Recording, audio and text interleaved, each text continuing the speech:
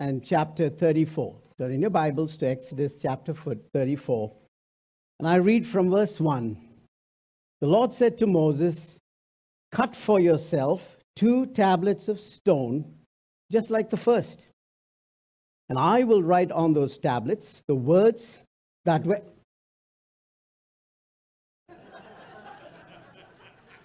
Sorry about that. Let's continue. The words that I knew that'll get our attention this morning. You know, the last time Moses asked God, he said, "Show me your glory." And God said to Moses, "No one can see my glory and live. You'll die." That's just like me asking, "Can you take me? I love the sun." This is not my tan, by the way. You know, I love the sun. Could you take me 1 mile away from the sun? I like to be a mile away from the sun. And you would say, "You'll die." A mile away from the source of all energy, you will just evaporate. Now that's the physical aspect. But what we're going to talk today is about the glory of God.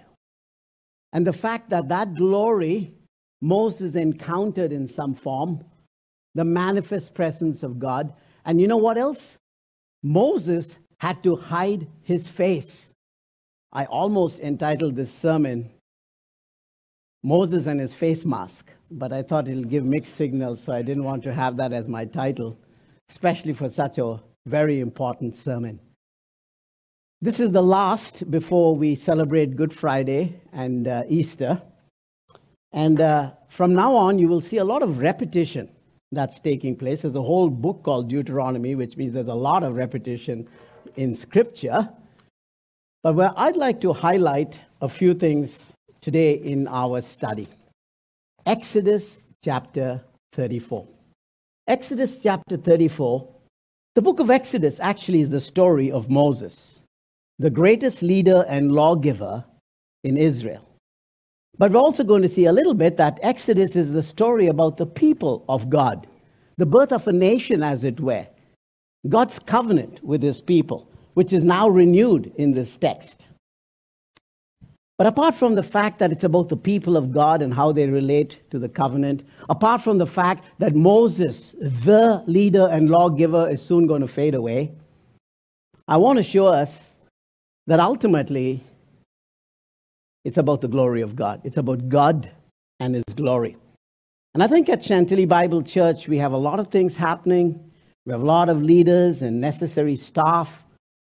I believe that this sermon is to address not only leaders, but us as a people to remember what it's all about. So, if you could turn now in your Bibles, if you can see it better, let me read what happens. Now, Moses goes up. God actually takes the initiative, that's grace, tells Moses to come. This is after the golden calf that they worship, this bull calf, and gave all their jewelry, and Moses comes down, gets mad, and breaks that tablets. He just smashes it, he pulverizes it, and he puts it in the water, and he says, like, "Drink this. You won't get the gold back." That's how upset he was. But then God calls Moses up to the mountain, and He says, "Tell the others to stay away, Moses, because my glory will pass by." And you know, as I get older, 2 or 3 years, I'll be 60, and now I have what they call prescription glasses. But I do drive up and down from Liberty, and now I have to wear UV glasses, you know, the ultraviolet, these beams in the night and early morning just flash. And glaucoma, I got to be careful with my eyes as I grow older. This glory of God is such a consuming fire that I've entitled this sermon a little bit more mildly than Moses and His Face Mask. I've called it "Coming Face to Face with God." There's this awesome statement in Deuteronomy chapter 34 and verse 10 that is so astounding. It says that there was never a prophet like Moses in Israel whom God knew face to face. He talked to God like a friend would, face to face. Now, that's an Hebrew idiom, which means it gives God form, anthropomorphism. It gives him a description of a face and hand and all that. In order to say Moses was very close to God, there was this intimacy he shared with God. And I pray that this sermon will draw us closer to God in more ways than one. But also, I want to go to the New Testament to another verse. It's the verse of someone who was very close to Jesus, our Lord. In fact, he leant on Jesus' breast. And he kind of heard all the whispers that Jesus made. He was one of the youngest of the disciples. He was the disciple whom Jesus trusted, made part of the inner circle. In fact, Jesus entrusted his own mother at his death to this disciple. He was, church, his name was? Yeah, if you answer early, we finish early too. So his name was John. And John says this in John chapter 1 and verse 14. We have seen his glory. Whose glory? The glory of the only begotten, the monogenes, the one of a kind, from the Father, full of grace and truth. I've been so drawn towards this two aspects of God's glory, grace and truth. I literally named our two daughters, Karis and Alethea, grace and truth, to remind me of the importance in which God comes to us. But let's look at this story. The Exodus is basically the story of Moses, but it's actually the story of God. God revealing himself to his people.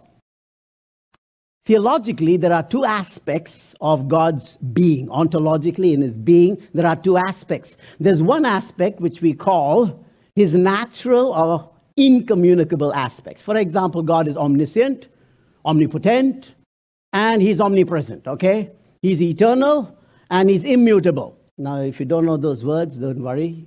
Most blessed are you. But when you think of all these things are not transferable attributes of God. Now, we aspire towards that. God's given us a lot of wisdom and power, but not in the ultimate, absolute sense. But there's the other aspect of God, if you study theology. It's called the moral aspects of God, and there are these communicable aspects. If one is the fact that God is great. Last week, a week before, I was actually in Pakistan and Afghanistan border, and I'll tell you what I was doing in a minute. But everywhere I went, Allah Akbar, God is great. Everybody knows, every religion says God is great. But there's something about our faith that says God became small. God relates to us. God is good. Yes, God is good. And it's this latter aspect of God's being that Moses not only experienced but communicates through the law, mediates it in more ways than one. We're going to look at that. Now, what do we see? What do we learn overarching these things? Well, first of all, we realize God's people blow it. Even while God's finger writes this 10 words, as it were, on stone on the side of a rock, the people with Aaron are breaking the very first two commandments. I am the Lord your God. There is no other God besides me. Right? And they're like, yeah, let's make another God, a golden calf. You shall not make any graven image of any. Let's make this, take our gold, give it to us. Do you see that, church? It tells us something about the anthropology, our human nature. We in ourselves are not just totally depraved. We are defiant even before we know what's right. We don't want to do it. Have you ever trained your child 3 steps to tell a lie? Or 4 ways to steal the cookie from the cookie jar? No, how do they learn that? It's in us. We need to realize that God, when it comes to his law, the fact that he himself wrote it with his finger on a rock tells me what? The source of God's word is God himself. The source is divine, but you know what else it tells me? The authority is God's in his word. And you know what else it tells me? It's eternal. It lasts forever. I think the biggest problem in our postmodern society today is a loss of absolutes that comes because we lack authority, the authority of God's word for our lives. I'm talking about evangelicals. We're no longer believing the Bible is the word of God. It kind of becomes the word of God. It contains, it is from God. Source, authority, and therefore we are accountable to the word. The second thing, it reminds me about ourselves, that we in ourselves cannot keep the law. The whole purpose why God gave the law, as Paul explains to the church in Galatia, is to show us that we are sinners. We're going to blow it even before we read it. We're not going to keep it. Every religion I work with in world religions are trying to be good. Boil it down, it's basically salvation by good works. You work your way up. Here we see God coming down. While we were yet sinners, Romans 5 and verse 8, God commends his love towards us. And we're going to see something. God's law is perfect. You know why? The law of God is an expression of the heart of God. If God is perfect, what he says is perfect, and what he requires is perfect. The law of the Lord is perfect. So what does the law do? It tells us we're not. It shows us we can't. In fact, it brings us to the God who's able to do it for us. It's only grace that God comes down. And in this passage, we see Yahweh rewriting. No, he says, Moses, you carve the stones. It's the same law, but it's a second chance. God doesn't lower his standard. Oh yeah, you guys can't keep it, so let me kind of lower the bar. He doesn't lower the standard. The standard is still perfect.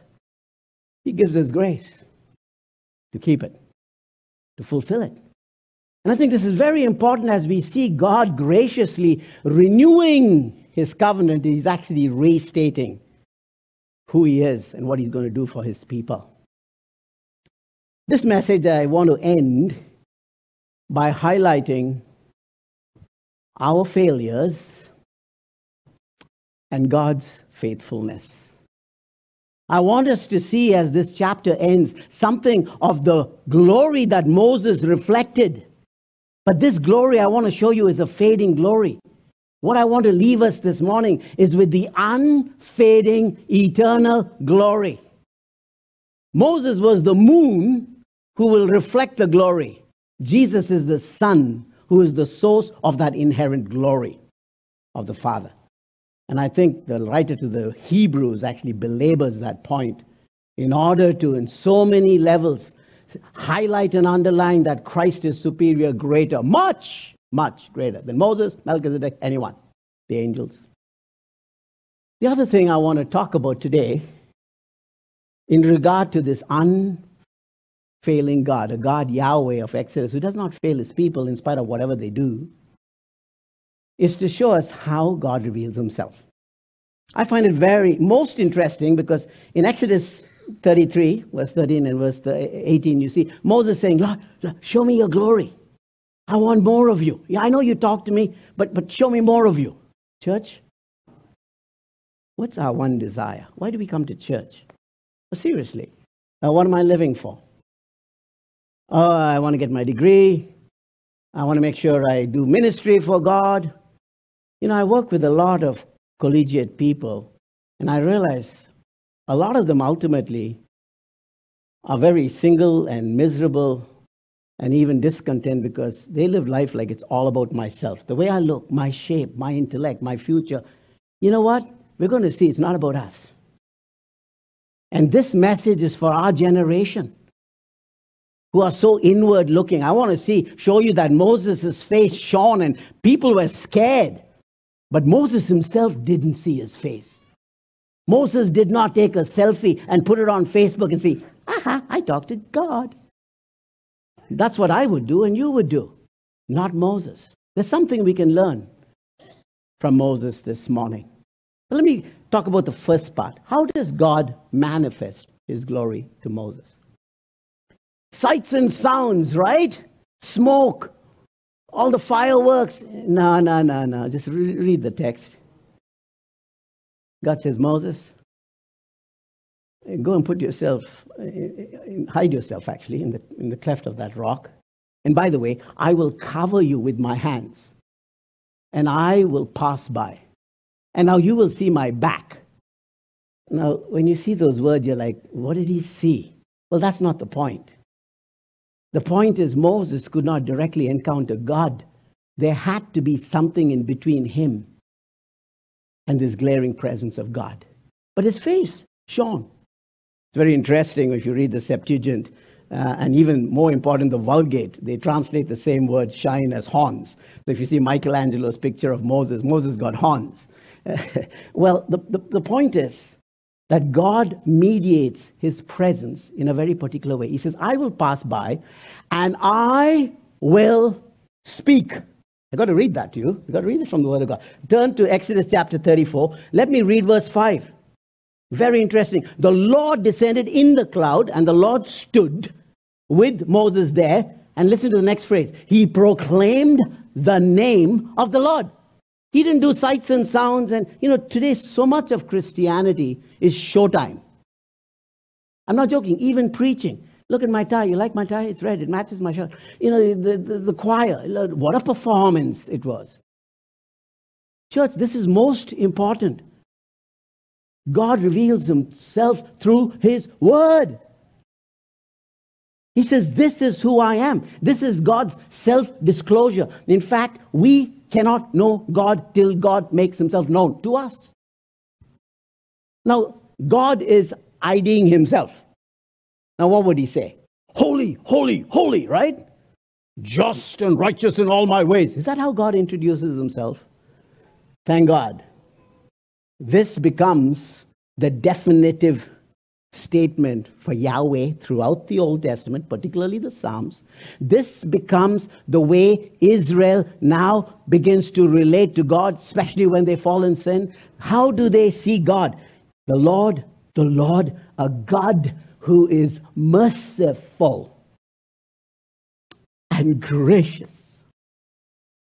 This God who is full of compassion. He suffers with us. He pities us like a father would pity a child who is messed up.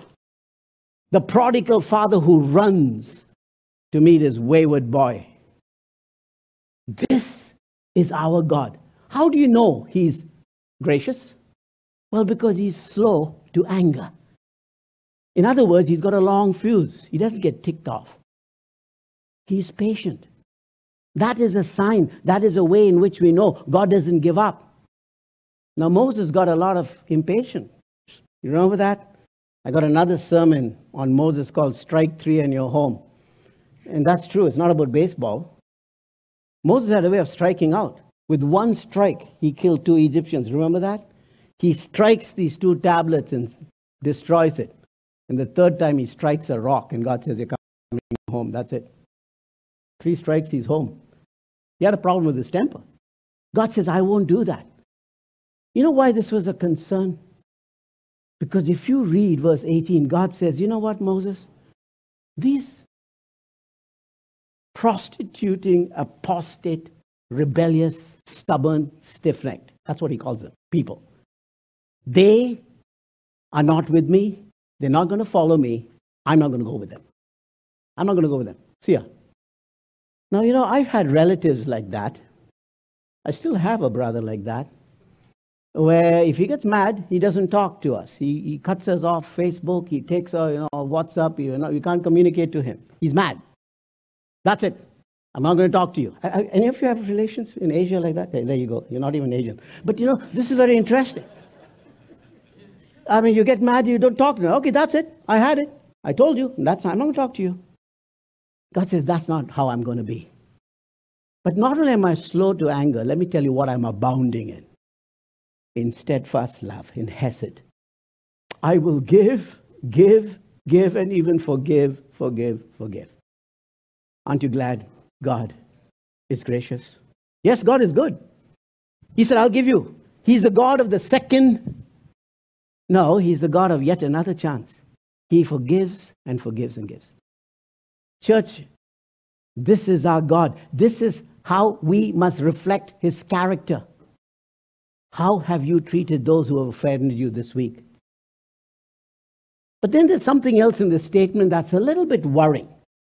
God's presence is mediated through a personal relationship, but it is inscripturated. It becomes what they call propositional truth. It's something that, not an experience, oh, I forgot, only Moses did. God says, write it down because everybody else can know. You see, when you write down something, it's propositional truth. You can go back. There's an objectivity to it. It's not just I feel God now, I don't feel him there. When it's in the Bible, it's there, whether you believe it or not. This is how God comes to us, through his word. That's why I'm really worried about the evangelical church. We're going away from the word of God. And we want to have experience. You can't have experience of God apart from the word of God. You say, I want to find the will of God. No, you want to know the will of God? It's in the word of God. That's basic. My mentor, John Stott, used to often say to me, I still remember, God speaks through what he's spoken. Read it. Follow the instructions. And so we come to this part, second part, which is a bit worrying because God says, you know what, Moses? There's something else. Yes, I'm slow to anger. My anger is slow, but it's sure. God may work slowly, but he's going to work surely if you keep sinning. It's kind of funny because I said that. I once read a church blooper, outside. Somebody messed up the sign. It says, come to church. We'll have a whole day of preaching and singing.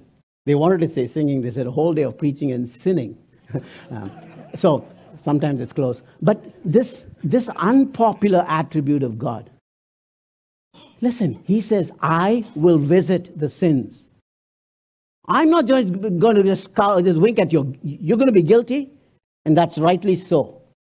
But what bothers me is to the second and the third generation, to the father's children and their children. And you're sitting and thinking, what did the grandkids do? Poor kids. Church, our sin is because we make choices, right? And our choices have consequences. And the consequence is not just for us. It affects our children and our children's children, for good or for bad. In pastoral counseling, there's so much I've seen of people whose parents were addicted in so many ways, whether it's alcohol or pornography. And it's amazing how it affects the family, the grandkids. But when you see you have a mom and a dad who gets up and says, no Bible, no breakfast, and they see you always with an open Bible, guess what? I don't have to tell my daughters. They're already doing it without even me telling me. They're away from home and Karis is somewhere else. Guess what she's doing this morning? She's opening a Bible and writing a journal. Where'd she learn that from? I think God visited. He's gracious to me. I often say it's not because of me, it's probably because of her mother. But anyway, it's important to realize it affects the next generation. But you see, how do you reconcile God's justice with his love? Well, here are two important truths. Well, number one, when we try, it's called theodicy, trying to reconcile, how can a just God be a good God if he punishes evil and sends people to hell? Have you asked, you remember that question people ask you? So here's two basic problems with that proposition. Well, number one, the Lord your God is one. You cannot divide God and say this is his good part and this is his just part. He's both good and just. The second thing I want to tell us, we are finite. God is infinite. We are caught in matter, space, and time. God is the God of eternity. So let's humble ourselves, because in this mystery there is paradox, and in this paradox there's the gift of grace. Where is this best seen? Where do you see justice and love come together? Where do we see righteousness and peace kiss each other? Answer, at the cross. Let me give you an illustration. Let me talk about a judge. And you say, well, that's a good judge. We've been appointing judges these days. So we want a good judge. But let me ask you, if somebody was on drugs and went into a park and mowed down kids and killed them, and you went and stood in front of the judge and you say, Judge, you know what? It happens. You're a good judge. Just let us go. Sorry, we won't do it again. Is he a good judge if he lets you go? Answer, no. Why? Because a good judge has to be a just judge. And you're not a good judge till you're a just judge. A just judge is a good judge. God is good. Yeah, but he has to be judged. And he will judge. He's jealous for that sense. Well, people have asked me what I did the last 2 weeks. I was in Pakistan, the border of Afghanistan, very close to Kabul. I put this up because it's all over the news. Christianity Today has mentioned it. I was hunkered down, unable to travel for almost 2 years now. My heart is with the nations, as you know. And when I decided which country to go during spring break, one of our co-workers in Peshawar, Pastor Siraj, while he came out of church in his car, as you can see in this clip from the newspaper, an ISIS guy came and blew and killed us. And it's one thing to go to these countries and sit in these fancy hotels and teach trainers. I do leadership training for Krista, as you know. It's another thing to suffer with those who suffer and show solidarity. So I told my friend Elias, I said, I'm going. We want to be with these people. And the ambassador for Pakistan in DC is a good friend of mine, Amjad Khan. He called me and he said, I'll give you the visa. So I said, that's great. And I went. And you can see me sitting with an envelope that my students and some pastors signed. And I gave it to his widow wife. You know, the only place I see a definition for religion is James 1 and verse 27. True religion before God is what? To visit the widows. And I said, we need this kind of ministry. I sat there. There was another from the State Department, a person. He said, we will find the perpetrator. Don't worry, I said, we got a picture, but in these countries, you just look the other side. Christians are a minority, trust me. We don't have any voice, and there's no equal rights stuff in these countries. So I went there, and I said, what do? You say, Allah Akbar, and God is great. And he said, no, we will find the perpetrator. Well, I took the son because a week after that, I heard in the news, and I was already bought my ticket. I was with Qatar Airlines. I was going anyway. But I heard something happened in Pakistan. You probably read it. It was in Christianity Today. A Shiite mosque, there was a bomber, a suicide bomber who went. He gunned down people, 2 people were at the door. He went in again, shot down about 3 or 4 others. He was charging in this masjid, in this prostration prayer during the salat, during the time of prayer. And he's heading to the miraba, the pulpit kind of area where the imam is. And somebody tagged him down. And he detonated himself and he blew up and killed 53 people. There were 85 and more when I went there. So I went inside the mosque and met with the Shiites and the Sunnis, these 2 groups if you study Islam. I said, is this Islam? Is this a religion of peace? Really? Does it look like peace? And I said, why don't you get together? I said, issue a fatwa or condemn this act from the ISIS. Stand against it. Be brave. But then there was someone else who joined us. The government of Syria sent us their flag to say this is a cowardice act. And all of them said, no, this is not religion. This is not even Muslim. This is Al-Qaeda. This is not religion. And when there was a bishop guy who came there to be part of this reconciliation meeting that I had, you can see him at the end with a large cross. I took the opportunity to share the gospel. And I said to them, you know, God is great.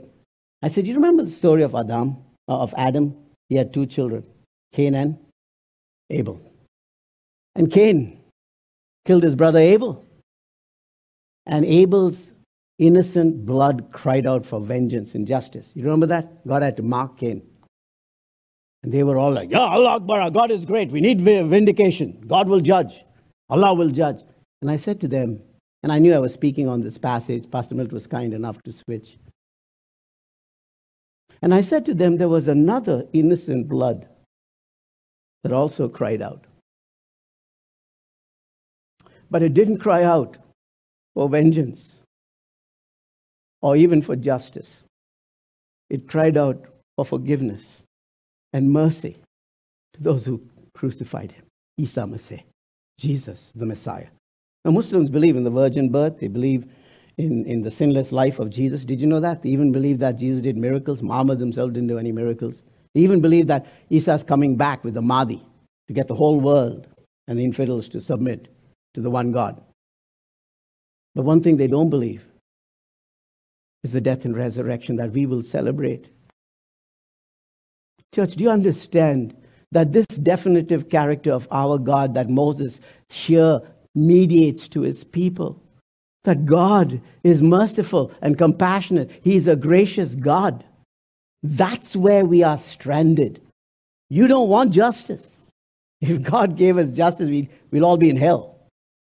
We need mercy. like blind Bartimaeus. I sent that last picture to Pastor Mill just to tease him. I just said, it's God was with me, but it also helps when you have a bodyguard with the AK-47 kind of clearing the way as you went. I really felt like a celebrity. Anyway, so let me leave you with a few thoughts about Moses. We're going to leave Moses. We've done a great study, and summarizing Moses. What do you know about Moses? Yes, he was the leader, the greatest leader. As I just read, there was no one else like a prophet in Israel, like whom God knew, like face to face. Even in Jesus' day, they said, like, law came through Moses. Are you greater than Moses? Even today, they have Moses' seats in synagogue, where the place where you mediate the law.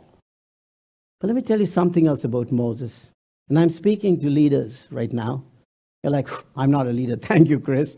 No, listen. If you're a dad, a father, if you're a mother, if you have any influence, you're a leader. Because leadership is defined by influence. So let me say, Moses teaches us something. Moses is essentially a mediator. Now follow me. God is on top of the mountain, the cloud, right? The people can't even come to the foot, not even their herds to be around, right? Who's in between? Moses. What is he doing? Well, essentially two things. He's hearing from God, the word, and he's bringing the word to the people. Did you see that? That's what we do as Christian leaders. That's what our pastoral teaching team is here to do. Primarily to bring God through his word. Not about us, our illustrations, our sermon. It's about God's word, as BJ often reminds us. That's what we are here for, to bring the word of God. But listen, you know what else Moses does? Now turn that picture around. He brings the word of God to the people. He takes the problems of the people and their prayers, and he offers them to God. What we see in this section is a tremendous intercessory role that we are able to listen into and to mimic, to imitate. Moses certainly was a Middle Eastern guy. He knew how to bargain. Any of you been to the Middle East? I mean, in Eastern, we bargain for everything. I have an uncle who bargains. It just embarrasses me. Someone says something is 100 rupees. He'll say, give it for 5 rupees. I'm like, are you serious? At least start with 70 or something. But he'll walk away with it. I'm surprised. Moses is a little bit like that. He says, God, listen. Would you come with us? I mean, what do you mean you're not coming with us? These are your people. If you read verse 18, so many times, these are your people. They called him by your name. This is your promise to them. Wow. He's like, what are you going to do? What are the other nations going to say to you about you if you give up on your people? Wow, what a way to interact. You know what Moses is doing? You know what he's doing in terms of mediation? He's showing solidarity with his people. Technically, if you look at the verse, it's singular. I will be with you, Moses. But he's saying, listen, you better be with this people. It's your people too, and I belong to them. How many leaders do you know do that? I mean, I don't want to go into this. Moses even says that you can take my name out of the book of life. I'll go to hell as long as you take these people to heaven. Now, I'm telling you what, I like Chantilly Bible Church, but not that much. I'm telling you, Paul had that. He says, I would be accursed so that the Jews would come to know Jesus as Messiah. Church, do you have that longing for people? Moses was a mediator, a go-between. We need leaders like that. Not who'll isolate themselves. Oh, see my face? It's so glorious. I took a selfie. Nah, I've been with God. You know what Moses did? He stepped down. He came. He veiled his face and he taught the people the law of God. And he would say, listen, you better keep the law, especially the Sabbath. And by the way, 3 times a year, go to those feasts, Passover, Pentecost, Tabernacles, go there. He said, if we go, someone will rob the house. He says, God's got your back. Nothing's going to happen. I like that little verse. He says, let everyone who appears before God bring something. Church, think about that. See the principle. Did you come to church? What did you bring in worship? It's usually like, what am I going to get out of the sermon? Or do I feel good after this worship time? But it had nothing to do with church. Everyone brought something to the presence of God. That's been part of the Judeo-Christian faith, to bring something, offer sacrifices of praise unto God.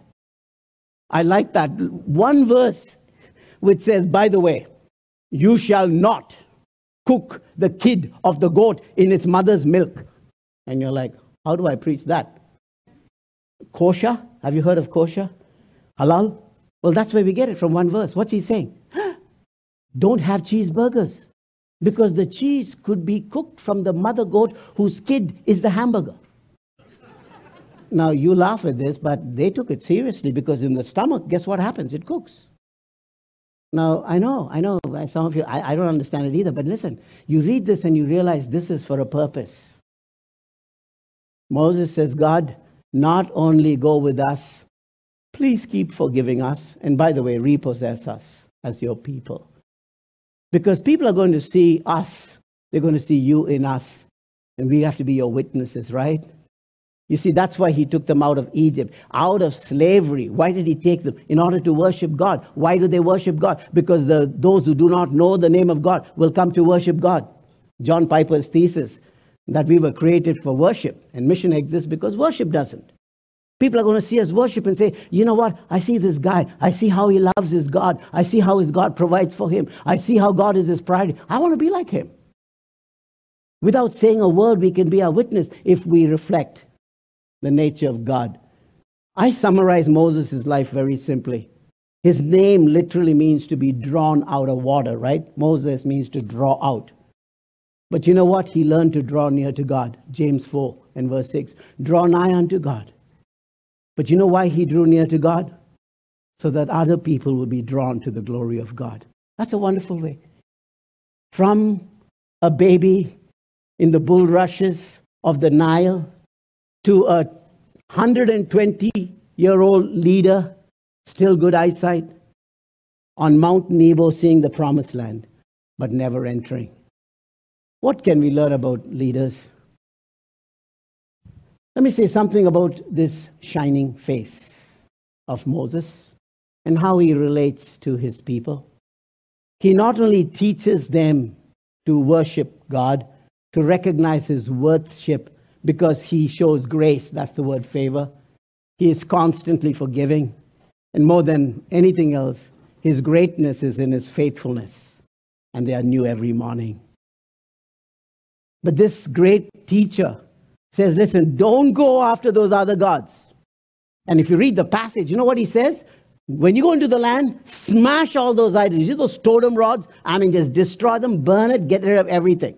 And you're like, my goodness, that's a little bit over, isn't it? No, you don't have to get... Well, that's what happens. He says, you know why? Because they will allure you. They will be a snare. And that's so true. See how it starts. We watch soap operas, and then it becomes pornography, and now we're looking with gender issues, bestiality and necromancing, and you're like, you're like, hey, you know what happened? It started right there with the soap operas we said. That's nothing.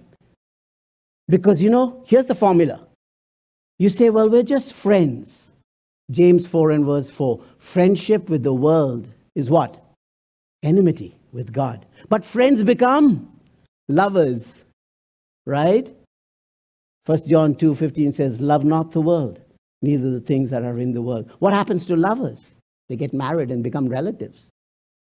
And what happens? Romans chapter 12 and verse 2, you're conformed to the world, rather being renewed by your mind. This is a slippery slope. And Moses realized this. And he says, listen, I want you to know this. So he would speak to God with his face uncovered. And then he comes and he would cover his face. Now here's the interesting part. Why is it that Moses covered his face? Of course, the people saw the glory of God and they're like, whoa, whoa, whoa, whoa. It reminds us of our sin and God's holiness. Please put your burqa on, or cover your face. But Paul has an interesting twist. In fact, if you read, Paul actually, his interpretation is so helpful, and he capitalizes on this event or the phenomenon. And this is what he says. The reason why Moses covered his face is because Moses realized every time he went away from God's presence, what happened to that shine? It began to fade. And he realized that people are going to notice that the glory has what? Ichabod. It's gone. So he's like, because every time he opened his face and they didn't see his glory, he's like, maybe Moses didn't have his quiet time today. So they're like, oh, you got to be careful. So he covered his face. Now listen to this. This is what Paul says, 2 Corinthians chapter 3. Please read chapter 3, verse 8, especially verse 16 to 18. Paul says, while Moses' glory was fading, we have seen the glory of God in the face of Jesus. And this is the inerrant, unfading, eternal glory of God. Wow. That never fades. Because Moses was the moon. Does the moon have its own light? Jesus is the sun. He is the source of all light and life and liberty. This is very important. And as we spend time with Jesus, we are being changed from glory to glory. How? When we keep in His presence. So very important, church, to remember this. We've gone through the book of Exodus. We are summarizing things. Moses has a lot to teach us.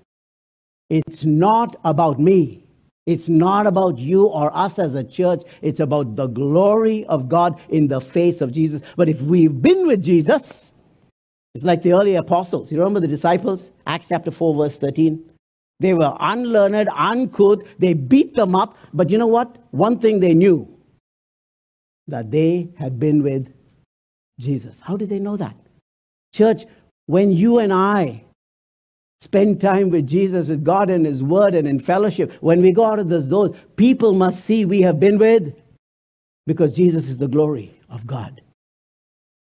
But here's the sad part, and I want to leave you with this note. It's pretty sad when you think about how all this ends. It's not only the story of Moses. Exodus starts and ends with the glory of God that leads to worship. God is perfect, morally perfect in His holiness. But because of His grace, He can relate to us. Veiled in flesh, the Godhead see. Hail, incarnate deity. Pleased as man with man to dwell. Jesus, our Emmanuel.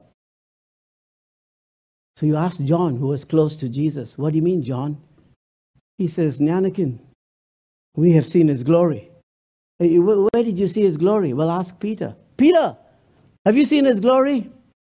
2 Peter chapter 1, verse 21 and 22. We are eyewitnesses of the majestic glory, Shekinah, of God. Where did you see that, Peter? Ask James. Well, where did you see it, Peter, James, and John? Will Moses ever see the glory of God again? Because last time he talked to God, although it says face to face, God had his hand to cover him.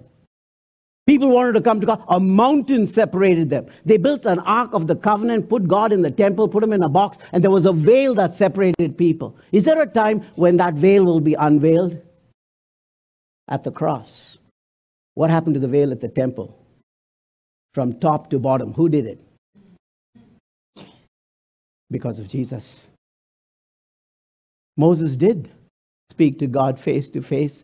When Jesus had that sneak preview and gave them a glimpse of the glory of God, not on Sinai, but on what would be Mount Hebron, the Mount of Transfiguration. They saw Moses and Elijah and the glory of God in the face of Jesus. Unmitigated glory of God. Satan blinds our eyes. 2 Corinthians 4 and verse 4. You know why he blinds our eyes?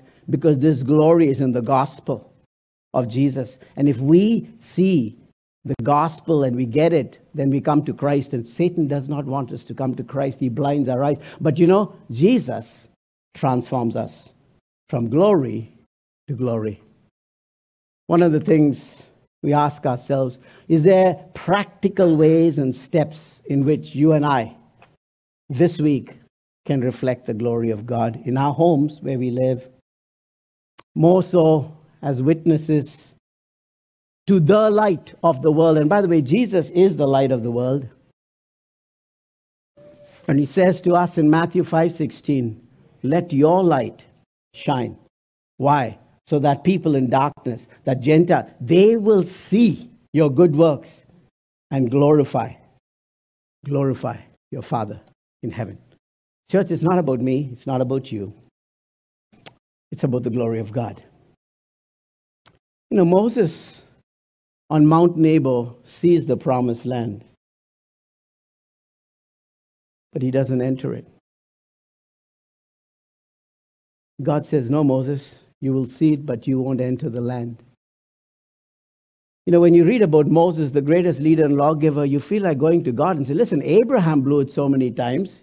He created the Middle East crisis with his marriage problems. Why, you forgave Abraham. Why can't you forgive Moses?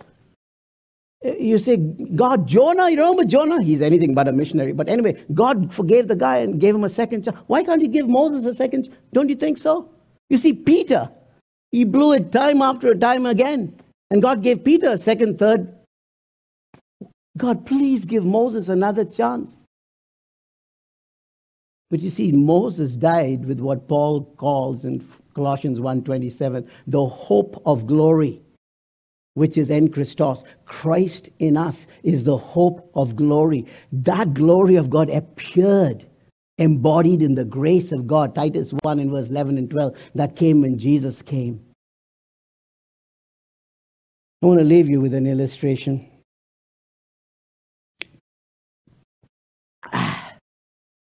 I like to drink my coffee like the Middle Eastern people.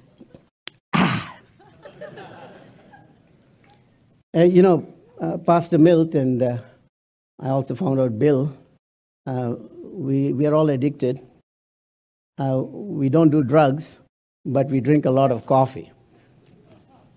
We love coffee. There's coffee in heaven, by the way. In case you didn't know, I checked it out theologically. There's a whole book called Hebrews. Okay, so we have coffee. When it comes to coffee, you know, and I get my coffee and I buy it and they pour it, it's like really hot. But you need it in a cup, right? The cup holds the coffee. Without the cup, you can't drink your coffee. You need a cup to hold the coffee. And because it's so hot, usually what I grab, what is this? A sleeve. So I need a sleeve. What does the sleeve do? The hot coffee, it takes the heat. But then there's something else. Oops, sorry. As I keep drinking this, I usually take a napkin. Let me say this. I think of where I teach. The actual founder of Liberty University is a guy called Elmer Towns. There's a whole auditorium that was named after him. But recently I had him and asked my students, nobody even knew who Elmer Towns was. He's actually the real founder. Jerry actually started the church and then the university came. He's the one who was the architect for the university. Nobody knew who Elmer Towns is. Who's Steve Austin? You ask the younger people. I had to get to know him after his wife's death. Someone's going to say, who's that Indian guy? You know, the dark guy came with all these jokes and coffee cups and cool guy. Who's that guy? You know, he had a funny accent. What's his name? Shenanigan? I forget. I mean, who is that guy? Who's Milt? We had a pastor called Milt Johnson. You know, he stuck through the pandemic, everything. He hung in there. Got a good pastor. You know, people forget us. Moses was forgotten. God himself had to bury Moses. If he didn't, they would have mummied him after he died and kind of worshipped the guy. Sometimes leaders, are you listening to me, mom and dad? We are like the cup. During this pandemic, you hold things together. That's what leaders do. You hold it together. Other times, you're like the sleeve. You have to take the heat. And there's a lot of heat if you're in ministry, trust me. So you may hold things together. You take the heat. And many times, you have to clean up the mess. You hold it together. You take the heat. And you clean the mess. That's what we do. Moses did that. Moses knew that. But you know one thing Moses had to realize, we realize, sometimes we're the cup holding things together. Sometimes we're the sleeve taking the heat. Other times we're like a napkin. People use us and throw us. But one thing, you're not the coffee. The glory is God's. Shall we pray? Heavenly Father, thank you for showing us your glory. Thank you, Lord, for Moses who communicates that to us. Thank you for Chantilly Bible Church. And Lord, as we continue to teach, and I be part of the team, but not so often, I pray, Lord, that you will teach us these principles, that we may always say, to God be the glory. Your kingdom will come and your will be done. To God be the glory.